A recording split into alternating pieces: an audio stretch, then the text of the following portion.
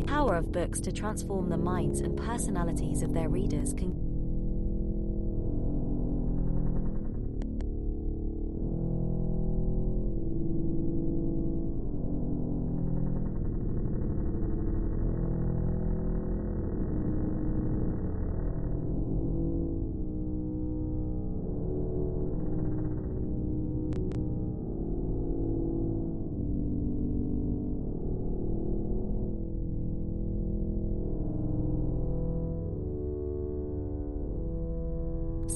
Rarely, however, is the perception carried to this extreme. The numinous quality of a book of magic could resemble that of a liturgical or devotional book, and in some cases the distinction between a devotional and a magical work could be obscure. The Chronicle of Saint Denis tells how in 1323 a monk of Marigny was found to possess a book of devotions inspired by curiosity and pride, although he claimed to have been inspired rather by visions of the Virgin Mary. In her honor, he had had many images of the Virgin painted on his pages. He thus sought to renew the heresy and sorcery known as the Ars Notoria, which involves the use of special figures, contemplation of these figures amid prayer and fasting, and invocation of mysterious and presumably demonic names, all for the sake of knowledge, wealth, honor or pleasure. His own book promised such rewards, but required invocations, the special copying of the book, at great expense, and the inscription of one's name in the book itself 2 times, the physical object, in other words, needed to be customized for its user. This book was so evil, the Chronicle declares, that judges at Paris consigned it to the flames. 21 In other cases the boundary between devotion and magic was complicated by various factors, the combination of devotional and liturgical material with natural magic. 22 The tendency in books of conjuration to juxtapose formulas for invoking angels, demons and spirits of neutral or indeterminate standing, and the use of prayers to God for power over demonic and other spirits. Thus, when the necromantic plot against Benedict XIII was divulged in 1406, an investigation produced a coffin filled with books of prayers as well as conjurations. It is impossible to know whether even the prayers were orthodox or deviant. Tales of sorcerers' apprentices emphasize that the wondrous powers of a magical book are not easily controlled. One exemplum tells of a pupil who reads a chapter from his master's magical tome and thereby arouses a tempest which can be quelled only when the master comes back and reads a chapter equal in length. 23 One might say that in such a tale it is not the book itself but the magic it contains that is powerful and uncontrollable. The emphasis on use of a chapter of equal length suggests that the process of reading may have magical, quantifiable efficacy distinguishable from that of the specific contents. The Book of Consecrations.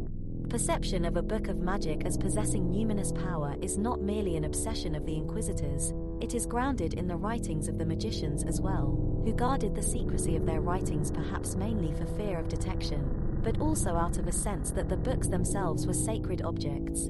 A late medieval book of demonic magic is in at least one respect decidedly not like a cookbook. If one discovers that the recipes in a cookbook tend to come out badly, one may reasonably wonder whether there are errors in detail, whether, for example, the author meant a teaspoon rather than a tablespoon of salt, or a pinch and not a pound of nutmeg, but to take the faulty book to a priest and have it blessed would normally be thought eccentric at best.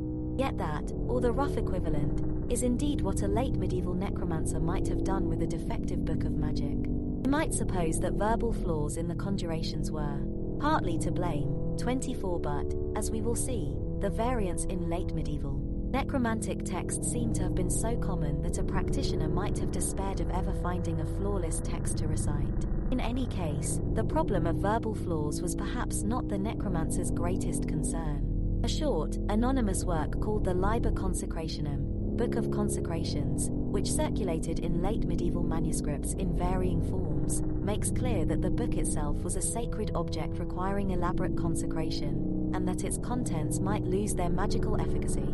25 According to this Book of Consecrations, the magician must seek to recover the lost efficacy of his formulas by subjecting the book itself to an elaborate process of recharging, or reconsecration. The prologue to this work insists that its proceedings are especially valuable, being dedicated to the names of God, and should not be used in vain. By invoking God's names, the exorcist or operator can renew the power of a magical experiment which has lost its efficacy. Many people seek to achieve great works and possess writings by which they will attain their desire, but they accomplish nothing because their experiments are corrupt. The operator must refrain from every pollution of mind and body, and for 9 days must be abstinent in food and drink, must keep from idle or immoderate words, and must be clothed in clean garments. On each of these days he must hear Mass, carrying this book with him and placing it on the altar during the Mass, which seems to assume the celebrant's complicity, if the owner of the book is not in fact himself a cleric. He must execute this procedure devoutly, with prayer and fasting, so as to attain knowledge of sacred mysteries, and then he must carry the book back home. He should have a secret place, sprinkled with holy water, in which he can place the book, after binding it with a priestly cincture and a stole placed in the form of a cross. Kneeling toward the east he must say 7 psalms, presumably the 7 penitential psalms, the litany, meaning the litany of the saints, and a further prayer before opening the book. Then he may open the book with humble devotion and with heartfelt desire, that God may sanctify and bless and consecrate this book, devoted to his most sacred names, so that it may fully obtain the power it should have, that it may have power for consecrating the bond of spirits and for all invocations and conjurations of spirits, and likewise all other experiments. These instructions are followed by a prayer, to be said after the Litany of the Saints, actually 3 prayers of varying length. The first is a plea that God may hear the operator's prayers despite his unworthiness. Second, addressed to Christ, repeats this central entreaty, and asks that he may consecrate this book.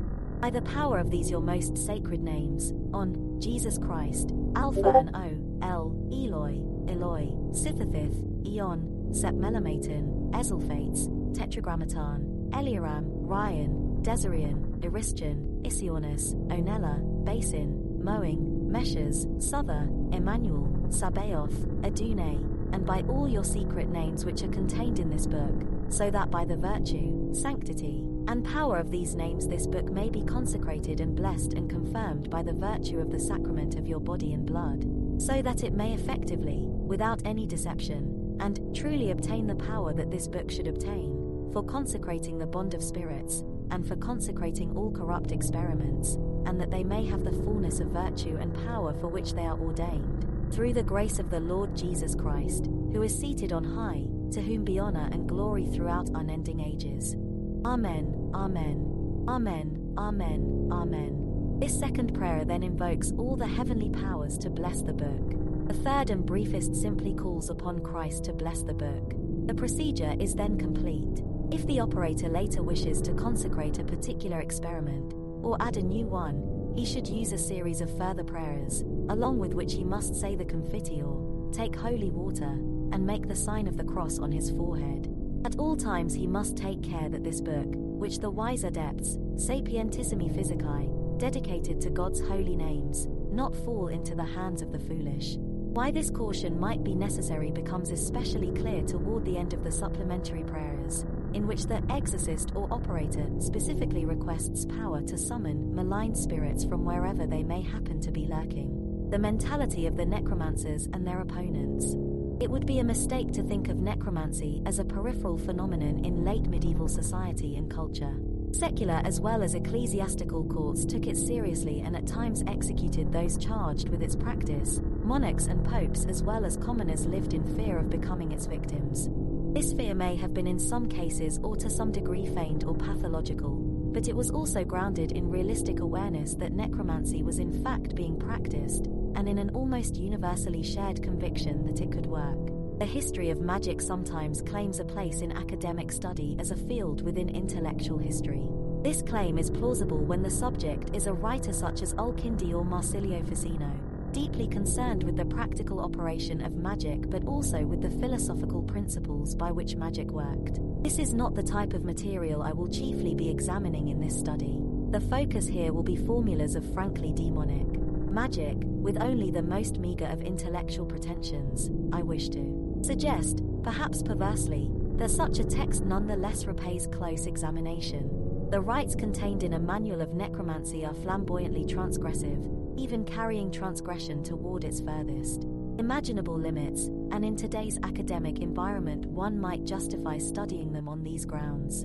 I am impelled more by a simple urge to grapple with late medieval culture in its entirety, including its most problematic and conflicted manifestations, warts and all, to use a fitting cliché, and to explore how the underside of the culture related to the side more often displayed. This too is part of the historian's challenge of discerning how things made sense in an alien culture.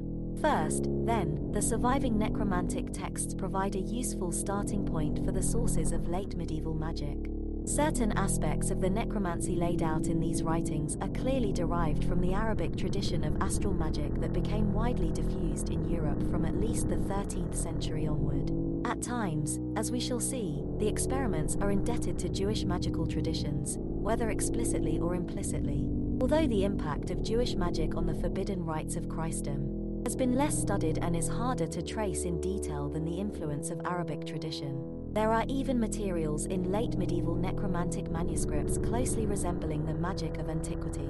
It is often tempting to suppose that the forms of magical practice are essentially similar across cultures and throughout time, or at least over a very extended long durée.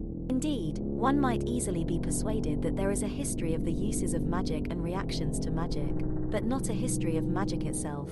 Virtually every magical technique one encounters appears so deeply rooted in tradition that magical practice seems essentially timeless and perennial. Indeed, it is possible to cite analogues and possible sources for late medieval magic from widely diverse cultures. In search of such parallels, one could wander endlessly through thickets of the history of magic, from the Greek magical papyri of antiquity, through Arabic and Byzantine sources, and onto the grimoires of the early modern era. Yet when certain more or less well-defined classes of practitioner take an interest in magic, they will adapt to their own use forms of magic taken from various sources. If the history of magic is to be anything other than a night in which all cats are black, it must attend to the characteristics of specific mélanges of magical tradition. The chief purpose of this study is therefore not to trace the history of individual elements but to reconstruct the configurations into which these elements enter, the patterns of magical practice worked in a particular historical setting, the relationship between these forms of magic and other aspects of the culture, and the perceptions of magic within that culture. Furthermore, we cannot understand the opposition to magic in late medieval Europe without knowing fully what sorts of magic were being practiced in that culture. Apart from the exemplar by Caesarius of Heisterbach and others telling of the dangers of necromancy, there is considerable literature by late medieval theologians directed against these practices. For instance, the Paris theologians who in 1398 issued a general prohibition of magic were clearly aware of necromantic practices and concerned to eradicate them. 26. The theological literature against necromancy is incomprehensible without knowledge of the necromancer's formulas, and has at times been seriously misunderstood. 27. Nor can we understand the virulence of the critics' assault on magic without knowing the purposes magic was believed to serve. The glorification of the transgressive and the vilification of persecutors has perhaps too often blinded us to the recognition that much magic was intended for sexual coercion and exploitation, or for unscrupulous careerism, or for vigilante action against thieves that could easily lead to false accusations. I do not propose to moralize about these activities, but as a corrective to naive romanticizing I do want to make clear the kinds of magic one can expect to find in